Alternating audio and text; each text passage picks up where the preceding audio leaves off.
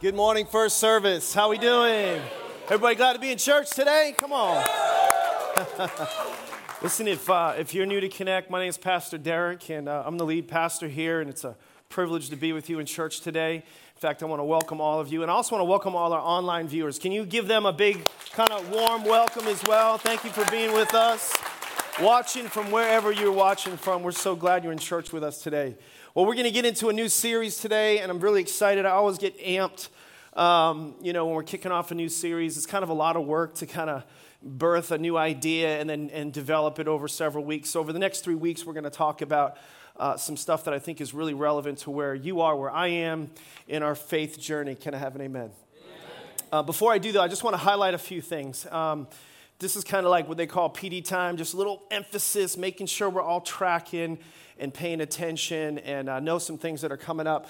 First of all, today is our small group sign-up, so I hope you guys are excited about small groups. It's great. So we're just under 40 small groups this semester. We've got all kinds of groups all over the place that are taking place. And I'm a small group leader. I lead from the front. I believe in small groups. It changed my life. I wouldn't be a pastor today if it wasn't for small groups. And so if you want to join mine, come on out. It's at 7:45 in the morning. And I would have made it earlier, but the whole planet would resist. But anyway, small groups today, and it's just like going to be great. After church today, you can have lunch for breakfast because Snappy Dogs is in the house, right? Come on. So that's a big popular thing at Connect. If you're listening online, you just got to come because Snappy Dogs is where it's at. In addition, I wanted to let you know of an update from last week. Last week we highlighted some of our brothers and sisters within the ARC, the Association of Related Churches, of which we are affiliated. We consider them family. They are different places in the country were being affected by Hurricane Harvey. I'm going to start with that hurricane. Hurricane Harvey, of course, hit Texas very hard. 22 of our brothers and sisters in the spiritual family that we're in were hit. One of those churches, I'm an overseer. I'm a pastor to one of those churches. And so we sent funds directly to that local church last week. And they're literally hand-delivering resources. So the things, because you're a tither at Connect, and because of the offering that you brought last week, we're able to do things that are literally like right to the front door of people. So I wanted you to know that Hurricane Harvey was ministered to, and I want to give you guys a big hand for contributing to that and making that a reality. Thank you. We're going to send another check next week in Jesus' name, and so I want to encourage you to continue to give to that.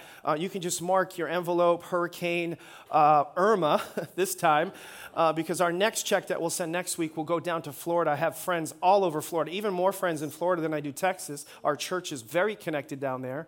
I speak down there on a regular basis. One of our closest friends, Pastor Randy Bizette, who my family vacations with, they're in shelters right now. Pastor Q, some of you guys know, he'll be here in October. He's in a shelter with his family right now. And so this is a real thing. And so I just want to encourage you. I was texting till the wee hours of the night with my friends, just ministering to their kids and their family because they were scared and they were afraid.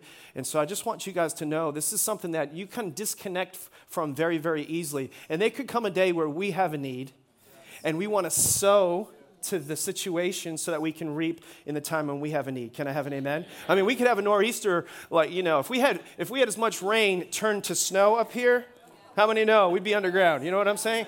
So we need to sow. So I want to encourage you, if you think you might have a need someday, sow.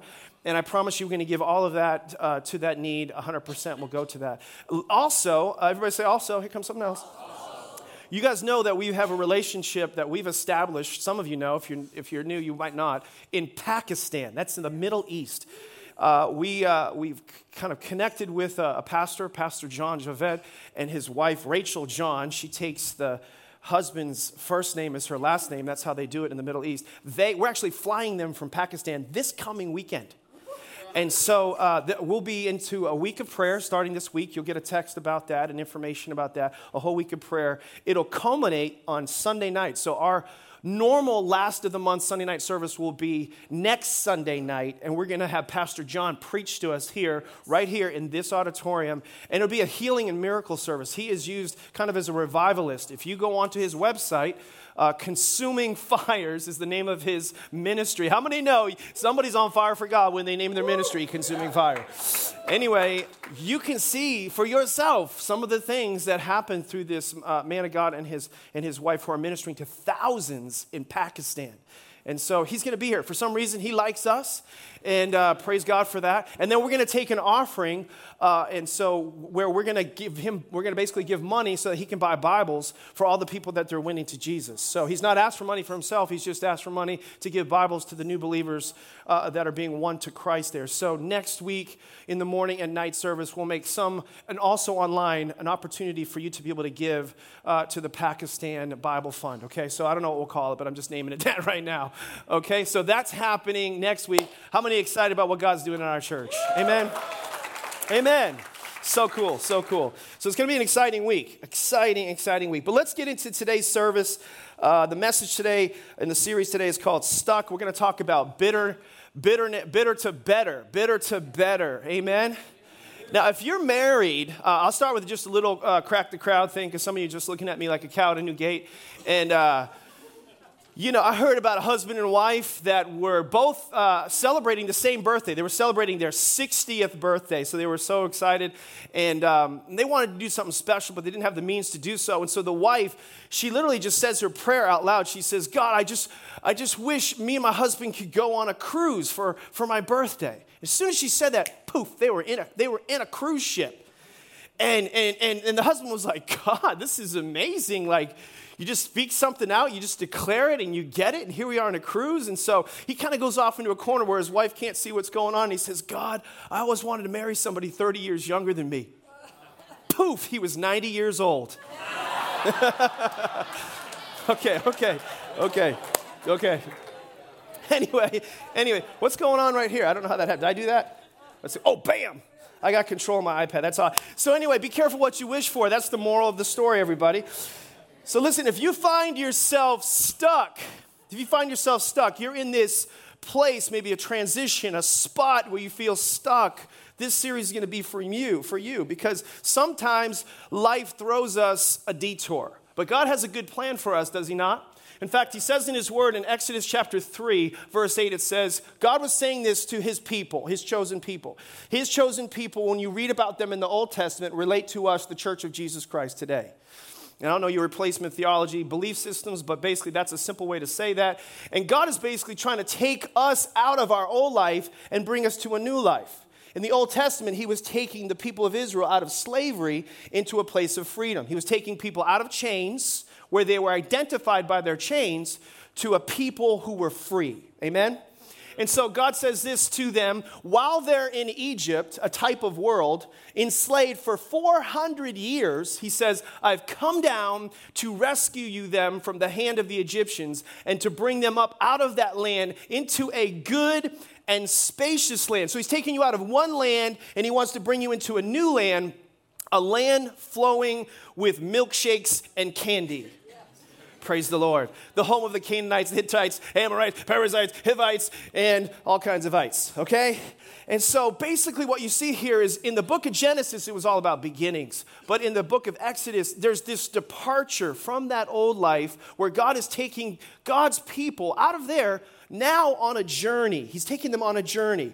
And while he's taking them out of Egypt, this pyramid, isn't this a nice graphic? He's taking them out of Egypt, again, a type of world. He's taking them on this journey to the promised land. This journey actually was about 250 miles long.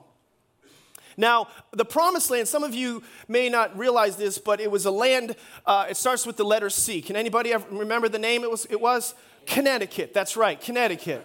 No, it was Canaan, yeah.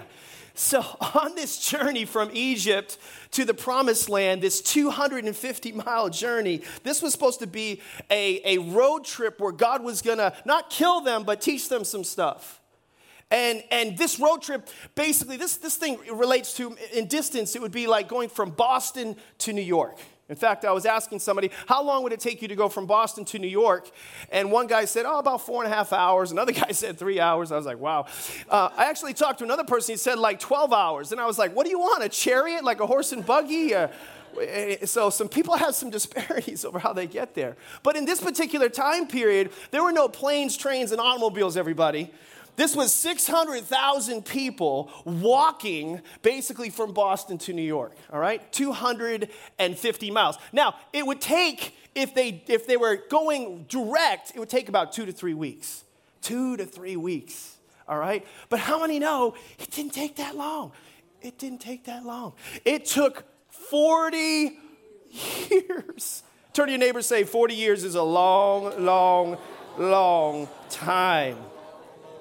So while they're in this journey, 40-year journey that should have taken 2 to 3 weeks, something happens. They get stuck in between Egypt and the Promised Land, Egypt and Canaan. And they couldn't quite get to the milkshakes and candy as quickly, the land flowing with milk and honey so quickly, because they faced many different detours along the way. Our whole series is going to be about these detours, okay? So when you read the Old Testament and you study and you observe Israel's journey, you're going to see these stops along the way from here to here. The first detour that we're going to talk about is from bitter to better. We're going to talk about the bitter waters of Mara. The next detour, next week, we're going to talk about kind of, this is where there was no water and there was a crisis because of that. This is where there's no bread. And they were complaining because of that. All right? And then the next detour, third week, we're going to talk about, am I going to quit or am I going to fight? This is about the Caleb spirit in Numbers chapter 13. I promise you, that's going to fire us all up in Jesus' name. Can I have an amen? But what happens is, for many of us in these detours, we don't know how to face them. We're the same as sometimes the Israelites are. We are stuck in between what God took us out of and where God wants to take us to. We're in this kind of like when you go to a mall and you go to that legend in the mall to try to figure out where you are, to try to figure out where you're going, right? And the mall will say, you are here, you are here. But when you're in that place, sometimes we don't identify where we are, like the detours that come into our life. And sometimes it happens through relational things. Sometimes it happens through unpredictable things. You get a call and somebody says, there's been an accident. I need you to come quickly. Or maybe you're about to get married, but your fiance says they need to have a talk with you. They want to call it off. And things aren't necessarily going like you thought they were going to go, and they want to change the engagement plans. Or maybe you get a call from one of your children. Mom, Dad, I'm pregnant.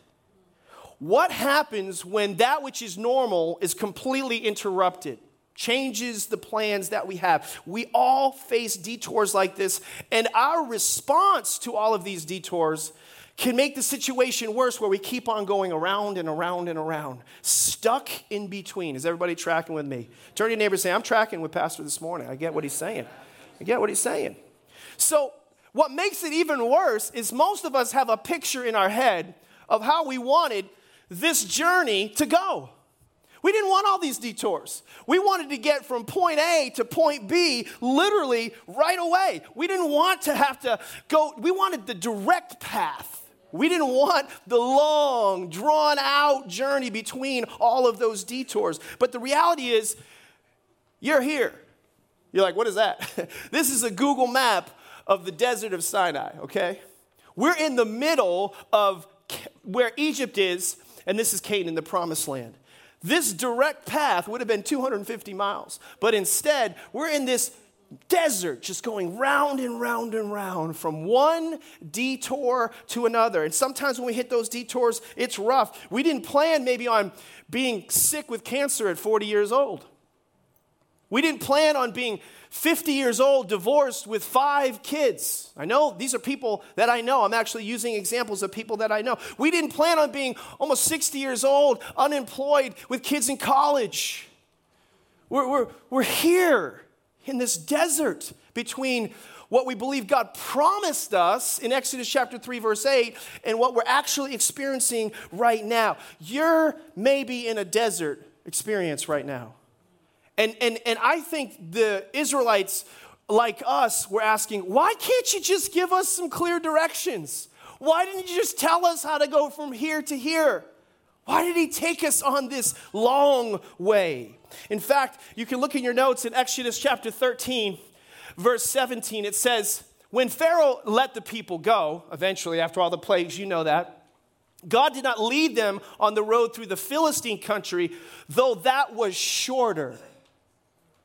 I was seeing this in my study. I was like, look at that. He intentionally didn't give them the most direct route. He didn't take them on the most short or immediate route, as it were. He was aware of this shorter route, but instead he intentionally leads us the long way. This is a song sometimes when I'm at the gym doing this stupid bike that kills me. It's called Take the Long Way Home. You know, is it what's like Supertramp or something that sings that? I don't know. You know, and I like it because it's got a really heavy metal part to it. But God didn't take us the long way to kill us. He was doing it to teach us. He was developing us for the giants that we would face later in life. He had to take us through the desert. Because he knew that we would circumvent or we would run back to Egypt. In fact, it says they might change their minds if I gave them that short route. If God gave us the immediate solution, if God gave us the microwave answer to our prayers, if God gave us exactly what we want when we ask for it, we would be a bunch of spoiled brats in a lot of trouble. And God knew that. And so he said, you just go right back to the world. You go right back to Egypt. So God led the people around by the desert road toward the Red Sea. The Israelites went up out of Egypt ready for battle. See, he was trying to get you and I ready for battle. Sometimes the reason you're stuck, you have to change your perspective. He's trying to get you ready for battle. He's trying to get you ready, listen, for more problems. Praise the Lord. Praise the Lord. More problems. All right? So what he did for Israel back then was he kind of gave them a divine GPS system. Initially, he gives them, this is what it says, but the Lord went ahead of them in a pillar of cloud to guide them on their way, and by night in a pillar of fire to give them light so they could travel by day or night. So God provides this global positioning system, or this God positioning system for the people back then. Man, it was great. Can you imagine if you were given this kind of support with trying to figure out what God is trying to do in your life? Let me just tell you something. He is. He does it different. Back then, he gave you a cloud, okay? And so if you guys were going to go buy a house and you got a realtor, back then, if you wanted to buy this house, there'd be a cloud over it saying, don't do that. And then if the house was right, there would be a fireball over that house. Yeah, you should do that. Guys, if you're trying to find the right guy, and you go to a social, and you go to a party, and you see this girl, and you're thinking she's the one, and if there's a fire over it, she's the one. But if there's a cloud over it, imagine if all the clouds were over all the ugly girls, guys, everybody out there. No, I'm just kidding. But God used this system, this global positioning, this God positioning system to communicate with them. Back then, this is called a theophany. It's when God reveals himself physically to people. But God is tuning us differently. He reveals himself to us through his word. He reveals himself to us through counsel, through godly counsel, through the circumstances. And listen, he speaks to us from within as well. Dreams, interpretation of dreams. We need to learn to get on the frequency of God so we can find the path towards the promised land in our life. Can I have an amen? So let's see kind of the first detour in our lives. Let's go ahead here because I didn't show you the fire. There's the fire. All right. And so here's our next scripture. This is in your notes. Verse 22 of Exodus 15. It says, then Moses led Israel from the Red Sea, and they went into the desert of Shur. Now, it's funny that's called the desert of Shur because it should have been anything but sure. It was totally uncertain. And in the desert of Shur / hashtag uncertainty, it's amazing that in that kind of desert, you know what begins to grow in the desert of uncertainty? Bitterness. Because we thought it was going to be like something else than what we're actually experiencing. In that process, in that place, we begin to get bitter. And in this particular situation, in this desert of uncertainty, you see, for 3 days, they traveled in the desert without finding what? Without finding water. Now, science tells us that we can go maybe 7 days without water. But I don't know if you've ever gone a day without water before. Now, if you're my wife, you can go several days without water because she's a camel. I don't know where she stores it all. If you're Deej, you bleed, coffee. But most people Most people need water every day. If you took water from me for 3 days, how many know you're going to be a pretty angry person? You're going to be a frustrated person. It's going to be difficult. Okay, and so they're 3 days without water, and that's one of your deepest needs, by the way, is water. And when they came to Mara, they could not drink its water because it was bitter. That's why it's called the place Mara. So the people, what? Grumbled against Moses, saying, what are we to drink? So the first detour is the detour of bitterness, the detour of bitterness. Now, if you sometimes might want to judge these people because they start to grumble, they just gotten set free, from Egypt, all these miracles take place. How on earth could they how on earth could they grumble? But if you were a child, how many of you were a child before? Okay, praise the Lord. If you have children, anybody have children? Anybody gone on a road trip with your children? What are they like when you're on a road trip? I'm talking 20 minutes in. How much longer? Are we there yet? Are we there yet? Dad. Psh, you so badly. If your arm gets really long as a parent, doesn't it? Your backhand is awesome in tennis. You didn't know how, but that was how. And they're like, I need something to drink. I need something to drink. Can we have Chick-fil-A? There's no Chick-fil-A. And they're whining and they're pining. So anyway, they finally get to the water. They're thirsty. They drink it. Oh, that's disgusting. Front row, sorry. I forgot my spiritual mothers were there. Oh, this is going to be bad. I can't look down. I brushed my teeth, I promise. They're the bitter waters. See, just a few minutes before, they're like, Moses is the greatest leader on the planet. I mean, look what he did with that staff. He had that staff, and he was just moving those waters around, and he was just telling people what to do. If we could just get towels here for the front row, that'd be great. And I'm so sorry, I didn't think that through. It was a spontaneous idea. I should have gone over there. Staff. Go to staff. They're on payroll. Moses. These are tithers. That's payroll. Okay. I got to get off this train. All right? Moses is a great leader, but look, only just a few days later, they're like, you are the worst leader on the planet. How could you bring us out here into the middle of the desert, and we're just going to die of thirst, right? Let's look at how these people responded to this first detour, this monster of bitterness, because bitterness, listen, is relevant to all of us, because it's the number one relational killer. More marriages are torn apart because of bitterness. More friendships are torn apart because of business. More businesses are torn apart because of bitterness. Bitterness, you can see this. I don't know if this is in your notes. It might not be. But by the way, here's your big idea. God wants to take you from bitterness to blessing. But what gets in the way of this blessing that God, listen, I promise you by the end of this message, you're going to see, he can show you how in your desert, where you are right now, he can turn that into a blessing.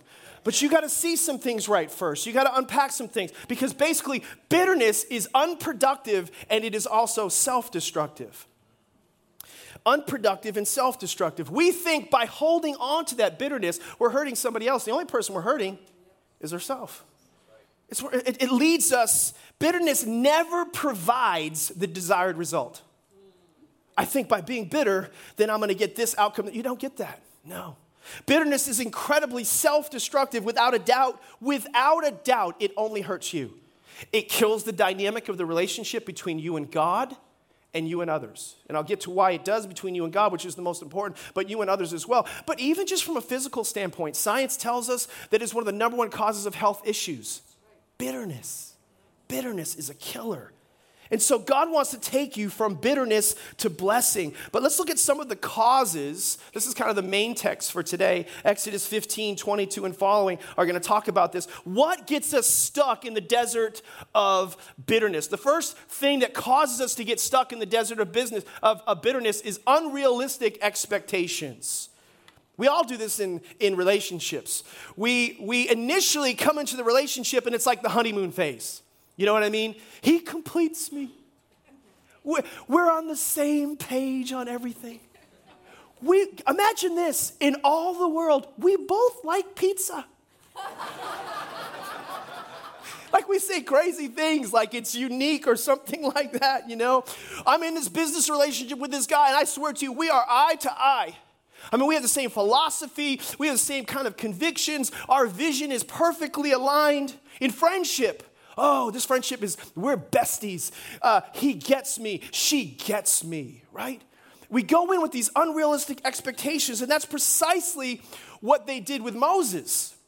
Moses is the rock star leader. Look at what he did. Look at how he did this. Only days later, they're complaining about him. And the dynamic has changed, and they're grumbling, and they're totally upset with who God has put in their life. See, you and I, we're trying to go into our relationships, cloning ourselves, looking for someone just like us. But you are unique. God broke the mold when he made you. There's nobody else like you, so you can't approach somebody else thinking they're just like you.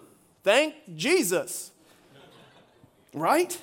So the thing is, when we think like that, then we think this is what happened to Israel. They think because of these unrealistic expectations I put on Moses, and because we're able to part the Red Sea, come over it, see the Egyptians destroyed, we think now no more problems. We face this big problem, no more problems. How many know there's going to keep being some more problems in our life? And so they grumble, they complain, they whine, and they pine, and they just thought, you know what, it's over, that should be in the past, but now it's happening again. Why is this happening? They confused, listen, the promised land with the perfect land. The promised land, this life, is not heaven. This life is not the perfect land. This life is about the promised land. The promised land is about teaching you how to live an overcoming life in an imperfect world. And we might as well accept that, because if we don't accept that, we're going to continue to be complaining and grumbling and ultimately bitter. You know, I sometimes hate the fact that there's problem after problem after problem, but when I'm not where I need to be with God and when I don't have the right perspective, but when I'm where I need to be with God, I realize I'm in the problem-solving business, and God has equipped me to overcome problems. But when you go the other perspective, you go the other way, it's like dishes in the house. Now, I'm going to get relevant right here. You know, I come home from work. What do I find in the sink? Come on, everybody. Dishes. For the love of Moses, there they are again. And I clean up all those dishes, and I put them away, and I go to bed, and I get up the next morning, and I come out to the kitchen, and what do I find? Dishes. And I clean them up, and I put them away, and I put them on. And, of course, I'm real loud about it because I want everybody to know Dad is doing the dishes. Come on, somebody. You know what I'm talking about. And then I go to work, and I come back after work, and I go to the kitchen, and what do I see in there? Dishes. Problems are just like dishes in the sink. They're going to keep coming. And if you're going to keep grumbling and complaining about it, you're going to have a miserable life. You're eventually going to get bitter. Amen? All right, here's the second thing that happens in the desert of bitterness. So the people grumbled. Yeah, we'll get past that. Is unmet needs. Unmet needs. Our greatest need physically is water. No doubt about it. You can't live without it. You can't live without water. God knows your greatest needs relationally. And if you allow bitterness to get in there, the bitterness of disappointment, the bitterness of unmet needs, it will destroy your relationship with God and with others. If you don't meet the different needs that God, in your spouse, in your relationships that God's put in your life, if you don't figure out what those things are, then people will go looking for other places to see those needs met. We say this in counseling. Unmet need gets met. The question is who or where. God wants to ultimately meet our needs so that we can help others meet their needs. Amen? Are you tracking with me? But unmet need can take us down. Here's the third thing that can happen in the desert of disappointment. I'm going to move on because you can read those scriptures on your own. Is unforgiven mistakes. Everybody say unforgiven mistakes. In verse 23 of Exodus 15, it says this. It says, when they came to Marah, they could not drink its water because it was what? Bitter. It was bitter. See, when we don't forgive, we're going to get bitter inside. Bitterness is a result of a lack of forgiveness. The place of bitterness is where most relationships go to die. There are a lot of monsters to marriage, a lot of monsters to relationships. Anger is terrible, but very few marriages or relationships are destroyed by anger. They can hurt it. Sometimes it can destroy it, but very rare. But I promise you, bitterness will always destroy relationships. Destroys it. Bitterness' agenda is to kill the hope within a relationship. But the good news is God has provided for us a weapon that slays the monster of bitterness, and that weapon is forgiveness. Everybody say forgiveness. And so we want to get over this. How do we get over bitterness? It's through forgiveness. Through forgiveness. But before we can get over bitterness, we have to understand what forgiveness is. Forgiveness, what is it? It's a choice. It's a choice. It's a choice that just you don't have to do it just because I said so. The choice has an incentive to it, and that choice is healing. The choice is yours to make, but the incentive is healing for your sake. The choice is yours to make, but the healing is for your own sake. Forgiveness is a choice that heals. Jesus was talking to his disciples in Matthew chapter 18, verse 21. And he's teaching Peter in particular, and Peter comes to him, and I think Peter's trying to impress Jesus. I think, honestly, we know Peter's personality. He was a little bombastic. He put his foot in his mouth quite a bit. And he says, Lord, this guy sins against me. How many times should I forgive him? 7 times? Now, you might think Jesus is like, oh, 7 times. Wow, Peter. I was thinking more like 5. 6 maybe. And I'm Jesus. But you thought 7? And Peter's like, yeah, do I get a sticker? I think that's what Peter was thinking. No, that's not what happened. Everybody say, no, that's not what happened, okay? So Jesus says, no. I like to insert parentheses, silly rabbit. No, not 7 times, but 70 times 7. Now, that wasn't where you end at 490. Okay, he was just saying, you keep on forgiving. Peter's like, that's impossible. Yeah, Peter, yes, it is impossible. That's why you're going to need my help. That's why you're going to need my help. Because forgiveness is not a natural feeling. It's a supernatural choice. And every time that painful hurt comes, or that tendency, that default to go back into that detour again, we choose, listen, by an act of our will to forgive, not by an act of our feelings to forgive. Not by an act of our feelings. To understand forgiveness, we also have to understand what it is not. So to appreciate what forgiveness is, let me contrast it with what it's not. It's not a feeling. Forgiveness is not about your feelings. I so badly want to sing a song right now because I haven't done it in a long time, but I'll try not to. Some of you know that song. It's just ringing in your ear right now. The truth is, you're never going to feel like it. I've never felt like forgiving. Oh, I just can't wait to forgive you of that slap to my face. Thank you. Do it again. No, nobody feels like that. How do you do it? You choose. You have this thing, this spiritual muscle that God gave you, and it's called your will. It's called your will. I just can't forgive. I just can't. Yes, you can. I watched this with my parents growing up. My parents would have a discussion, a fight, right? And my mom, she's ripping into my dad. When she was ripping into my dad, his name is Ernest, but we always call him Ernie. But when you're angry, you call him Ernest. And so she'd be like, Ernest this, and Ernest that, and Ernest this. Meanwhile, in the background, while they're fighting, the phone's ringing. Ring, ring. Ernest, I'll tell you what. Ernest, ring, ring. Ernest. And then she'd be walking over the phone. Hello, Frye residence, can I help you? And I used to think, it's a miracle. Right before my eyes, she changed from a demon to an angel. How did she do that? It was her will. She chose to do that. We can choose to do it for selfish purposes, to protect ourselves, to hide and cover up, or we can do it for the godly purposes of healing and uncovering ungodliness and protecting a relationship above rights and wrongs. Can I have an amen out there? So 70 times 7, he says. Well, God, so you can go to God with your feelings. You can be honest with him. God, I don't like this. They hurt me. I'm really angry. But I choose, because you commanded it, to forgive. I choose to follow you. I choose not to follow my feelings. Decisions lead, feelings follow, and the supernatural accompanies that decision. Supernatural choice. Corrie ten Boom, she was placed in a concentration camp. Some of you guys know who she was. And she and her family used to shelter Jews who were being persecuted. And eventually, and they saved many, many people. And eventually they were found out. So her family, a Christian family, was thrown into the concentration camps. And while she's in there, her entire family was killed. She lost everybody. She was the only one who survived of her family. And she was a Christ follower, and she talks about the grace and the mercy of God. And she never let it make her become bitter. In fact, she used to do great assemblies and preach all over the world. And in one of these assemblies, at the end of the meeting, there was this guy in the line, and he wanted to speak to her.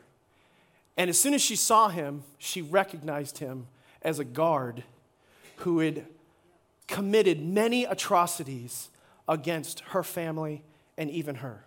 And as she's seeing him, the emotion of anger and hatred and retaliation and hurt and all that, it just began to rise up inside of her as she's looking at him and thinking about all those things. And she wanted to punish him. She wanted vengeance. She wanted all those things. And this man said to her, he said, Corrie, I want you to know that I've become a Christian and I've surrendered my life to Jesus Christ. And I've asked him to forgive me for all the sins that I've committed, and I believe he has. But I'm going to ask you if you would forgive me for all the things that I did to you and your family. And in that moment, she had a decision to make that was not based on her feelings. It was based on a decision of the will that was influenced by the Word of God. She said, I submit to God, God's law, God's ways, and I exercise my will. And she put her hand out there and she said, I forgive you. And as she said that, the compassion of Jesus Christ came upon her, and they began to weep tears, not of sorrow, but of surrender and of healing. It was a therapeutic, releasing moment between her and this man. See, the will, influenced by the Word, ultimately will bring the supernatural intervention of God into your life. The healing that you're looking for is preceded by a decision that you make in your will. The cleansing tears can come. She later used to teach that forgiveness is an act of the will that can function regardless of the temperature of the heart. It doesn't matter the temperature of the heart. Your will can and needs to learn to develop itself to exercise the right decisions in those difficult moments. That's what we're learning in the desert. Is everybody with me? Okay, here's the next thing. Forgiveness is not minimizing the hurt. Sometimes we think as Christians, because I'm a Christian, we go kind of Pollyanna a little too far this way, or we go the other way. Because I'm a Christian, I guess I'm just supposed to, just overlook it, just forget it. No. No, you were hurt. What they did to you, what happened that day, what happened in those moments, that was evil. That was wrong. See, forgiveness is not minimizing the hurt or the pain or what happened to you. And then on the other side, sometimes people are saying, forgive, and you're thinking in your head, you just don't understand. You just don't understand. And I would just say to you, you're right. We don't. I don't. But God does. God understands. And he wants to be a part of that process with you. And I think sometimes on the other side, we think, if I just forgive and I'm going to somehow minimize this offense, I'm letting them off the hook.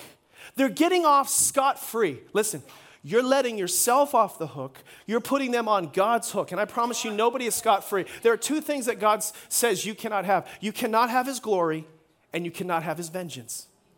In Romans chapter 12, the Bible says, vengeance is mine, declares the Lord. So when you let them off your hook, trust me, it's on God's hook. God is a just God.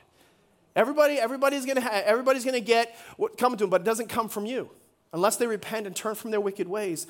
Trust me, God's got it. You don't. You need him involved in the process. You're putting them on God's hook. Here's the third thing that forgiveness is not. Forgiveness is not the same thing as trust. It's not the same thing as trust. Trust is different than forgiveness. Sometimes we get into relationships. We get into a business relationship and your partner cheats you. Or maybe you get into a marriage relationship and your partner cheats you. And as Christians, we think, well, I guess what you're saying is I'm supposed to forgive and I'm going to continue to love them and I'm just going to stay in this relationship. Or I'm gonna forgive my spouse for what they did. They after all, they said they were sorry. Or maybe even they didn't, but I'm going to forgive them and I'm going to stay in this relationship. No.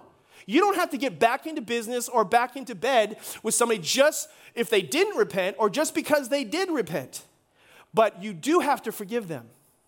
Forgiveness is instant. Trust takes time. Forgiveness is instant. You have a responsibility to forgive. Why? Because Christ forgave you. Colossians 3:13 says, we forgive just as Christ forgave us. So what did he forgive us of? A lot. What was the consequence of what we did wrong? Eternal separation. The penalty, death. He forgave you of that. And so that's why we forgive. When do we forgive? Right away. How do you do it? A decision of the will. What happens when you do it? You get healing and release when you do that because God accompanies that. Is everybody tracking with me out there? Okay. So what do we need to forgive? Let's get into this a little bit. We need the power of God in order to forgive.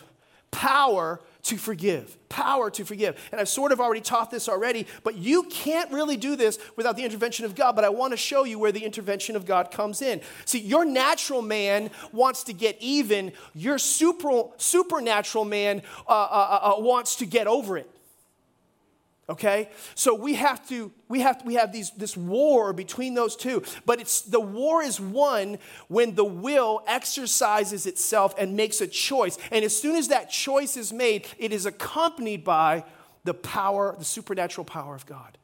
Here's what Moses did in his situation. When they were in this desert, it says, while they were there, bitter waters, everybody's grumbling, all the people are complaining. What does Moses do? He cries out. People who aren't where they're supposed to be, they complain. People who are where God wants them to be, cry out. He cries out to the Lord, and the Lord showed him a piece of wood. He threw it into the water, and the water became what? Fit to drink. The majority of us, the reason we stay in the desert, the reason it's not 2 to 3 weeks, it's sometimes year after year after year that we struggle with these detours is because we're complaining instead of crying out. What is the difference? Complaining is implicating God. Crying out is you can go to God with your complaint, but you're not implicating him. You can go to God and say, God, sorry for the vernacular here, this sucks. This hurts. I'm angry. This upsets me. But you're telling me in your word that I'm supposed to forgive. I need your help right now. This hurts bad. Many who struggle with bitterness just don't believe that the person who hurt them is the problem. They believe behind that God is responsible. And so they're thinking, you know what? He could have stopped this. Why did he allow this? And see, when you make God your enemy, you make the only one who's able to help you out of the bitter waters an adversary instead of an ally. But if you cry out to God, you tell him you're hurting. You tell him you don't know what's going on. You tell him the pain is great. But God, you must see. You must know something I don't know. God answers prayers like that. Amen. God responds to prayers like that. And Moses cried out to God, and God answers with a tree. He answers with a tree. He answers with a tree. God showed Moses a tree. Listen, that was there all along. It was there the whole time. Moses dropped that tree into the water, and those bitter waters were made sweet. Could it be that the answer, the solution to the problems within, are you crying out to God first instead of complaining to God? You cry out to God, and you ask him for his help, and you ask him for his assistance, and maybe God will provide something for you supernatural in the middle. Maybe he'll open your eyes to help you see. What are you going to see sometimes when you're crying out to God? You're going to see the cross. See, this tree that is spoken of in the book of Exodus is a foreshadowing of the ultimate tree. The ultimate tree where Jesus himself was crucified for your sins, for your pain, for your healing, for your provision, for all the things that you need in this life. That's why Jesus got on the cross and died the most gruesome, brutal death for the sins of humanity. The cure for all the pain in our lives is seen in and through the cross. He doesn't just care for you, he carries your pain for you. It's awesome. God used a tree to set them all free, and God uses a tree to set everybody else free in this world today. And you can't forgive more than you've been forgiven. So in order for you to be able to have that power at work in your life, you have to have an in-depth understanding, a revelation of how much God has forgiven you. See, sometimes I think in our salvation experience, we just bought the fire insurance. We just bought the get out of jail free card. We just got I just want to make sure when I pass from this life to that life, I'm okay. But we really don't realize what Jesus did for me. See, I'm no better than anybody else, whatever they've done. Whatever sin, whatever atrocity, whatever egregious thing that we see on the news today, according to God's word, my sin, one separates me from the majesty of God. All have sinned and fallen short of the perfection and glory of God. Jesus got on a cross for me. And I realized that the penalty of my sin, the wages of my sin is death, but the gift of God was eternal life. And because I was forgiven, I can forgive others as well. Have you experienced the forgiveness of Jesus? Are you certain about that today?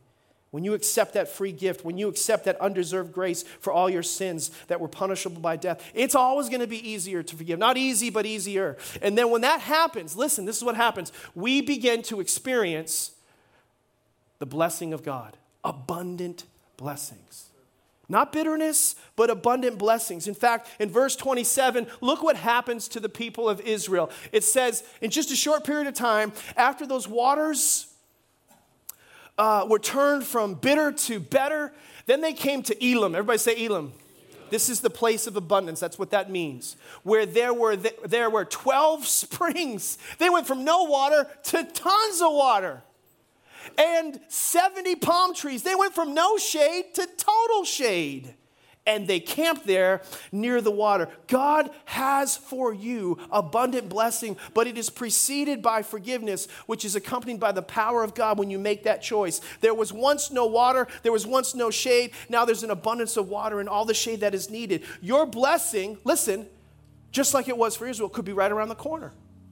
Do you know that when they were at Marah, Elim was only 5 miles away? 5 miles away.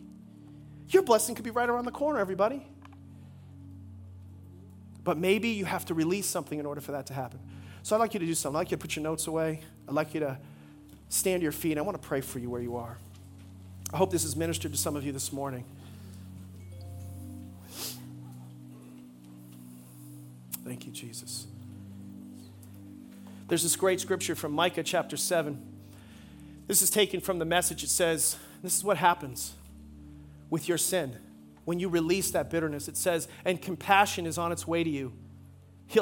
You'll stamp out our wrongdoing. You'll sink our sins to the bottom of the ocean. That's the kind of God you serve. When you release your bitterness, when you choose to forgive, God will remove your sins. As far as the east is from the west, he'll bury your sins in compassion. Put them in the deepest ocean so you never have to see them again. And you know what? He puts up a sign after this, no fishing. I'm not going to go back there again. I'm not going to go back there again. And so with every head bowed and every eye closed, let me pray for you. If you're here today and maybe you've never experienced the depth of Jesus' forgiveness for you, ultimately to be a Christ follower, the word would use the term saved. Another term would be born again. People who are saved, born again Christ followers are people who realize they've been forgiven. And what precedes your release from the bitter waters of Marah, from bitterness, what precedes you getting out of this continuous detour, stuck, is being able to forgive others. And finding the power to do so starts with realizing how much you've been forgiven. And if you're here today and you've never experienced the forgiveness of Jesus, he wants to let you off the hook because Jesus got on the hook for you on the cross 2,000 years ago. Have you said yes to him? by confessing with your mouth the Lord Jesus and believing in your heart, those two things together, the Bible says you're forgiven. If that's you today with every head bowed, every eye closed, I'm just going to ask you boldly to raise your hand and say, Pastor, pray for me. I want to make sure that I'm in good standing with God before I go. God bless you. God bless you. God bless you, sir. That's awesome. Is there anybody else? God bless you, ma'am. That's awesome. Anybody else? Good night, so I don't miss you. Thank you, Jesus. If you're listening online, I just want to encourage you to pray with us. Church, would you pray with these people who raised their hand? And those that raise your hand, say this prayer. Say, Jesus, I invite you into my life today. I can't save myself. I believe you saved me. You got on that tree 2,000 years ago, not just for everybody else, but you did it for me. I receive that gracious gift of salvation. I believe that you lived a perfect life, a sinless life, that you died on the cross, that you rose on the third day, and you did it so I didn't have to die for my sins. You paid for them. I receive them right now in Jesus' name. Father, for every person who prayed that prayer, I pray that the bitter waters within their soul begin to turn sweet in Jesus' name. And for every person that's here today that is struggling with bitterness, I pray for revelation, knowledge for every single person. They got something today that enabled them to be able to release bitterness that's in their soul. Maybe something that's been there a long time, the Corrie ten Boom story. It's hit them in the inside. They realize, I thought I was free, but maybe I wasn't. And God said something to you. I believe somebody's hearing that word right now. God said something to you that, nope, there's something else I want you to release. I want you to release that. And I pray that you would accompany that decision of their will with the healing power of Jesus Christ. I thank you in advance, and I praise you for what you did in this service today. And all God's people said, amen and amen. Come on, let's give the Lord a big hand clap.